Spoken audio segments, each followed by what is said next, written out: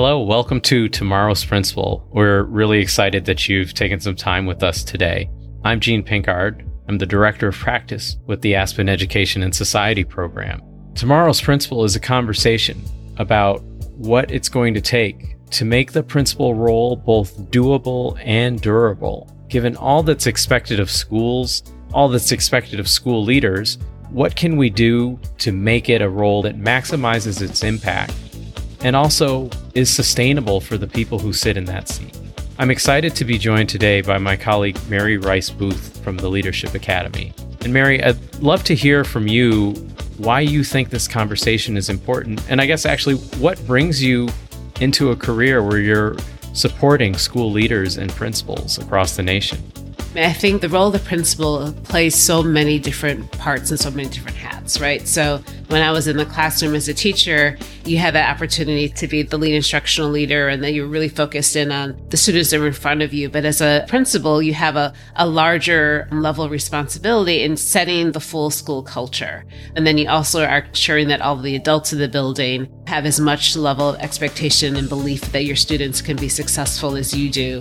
And then you also have to connect with your community, right? So always the importance that you need to break down those physical walls of the school building, and how are you connecting with the community and the families that are a huge part of our students' success.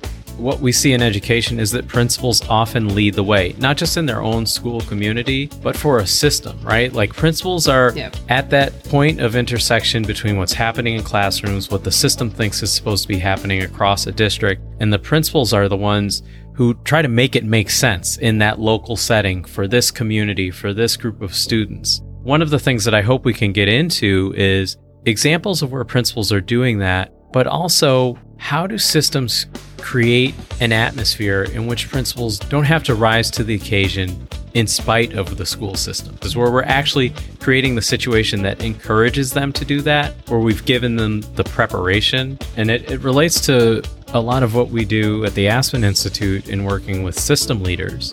We ask them to think about what would it mean for a system to have a coherent investment in social, emotional, and academic development and equity. And whenever we ask that question, it comes back in one way, shape, or form or another to the role of the principal. Because when the system decides to do something, inevitably it winds up at Principal's Leadership Institute over the summer or a memo on the principal's desk.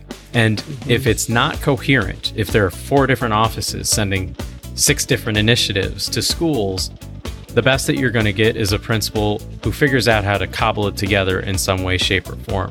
But that's not a doable and durable version of school leadership. And that's not maximizing the opportunity that we know exists from the research. And frankly, if you've been in a school, the principal matters.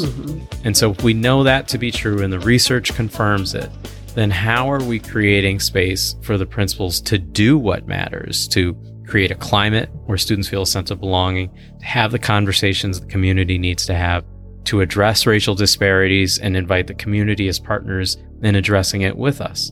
It's hard work, but the good news is there's a level of focus that gives us. It means principals shouldn't be doing everything. So what I'm looking forward to is not just hearing from the principal and kind of understanding their story and how they've been able to navigate the landmines of the past few years, but also like what are system leaders, how are they thinking differently in supporting the principal on a day-to-day basis? Because again, I think we've learned a lot. So what are district leaders actually doing differently as a result of that to really center the needs of the principal? If you are as excited as Mary is and as I am, please follow Tomorrow's Principal on your podcast app. And if you're able, don't forget to leave a rating and a review so that more people can find it. If you'd like to find out more about Tomorrow's Principal and the Aspen Institute, please go to aspeninstitute.org/education.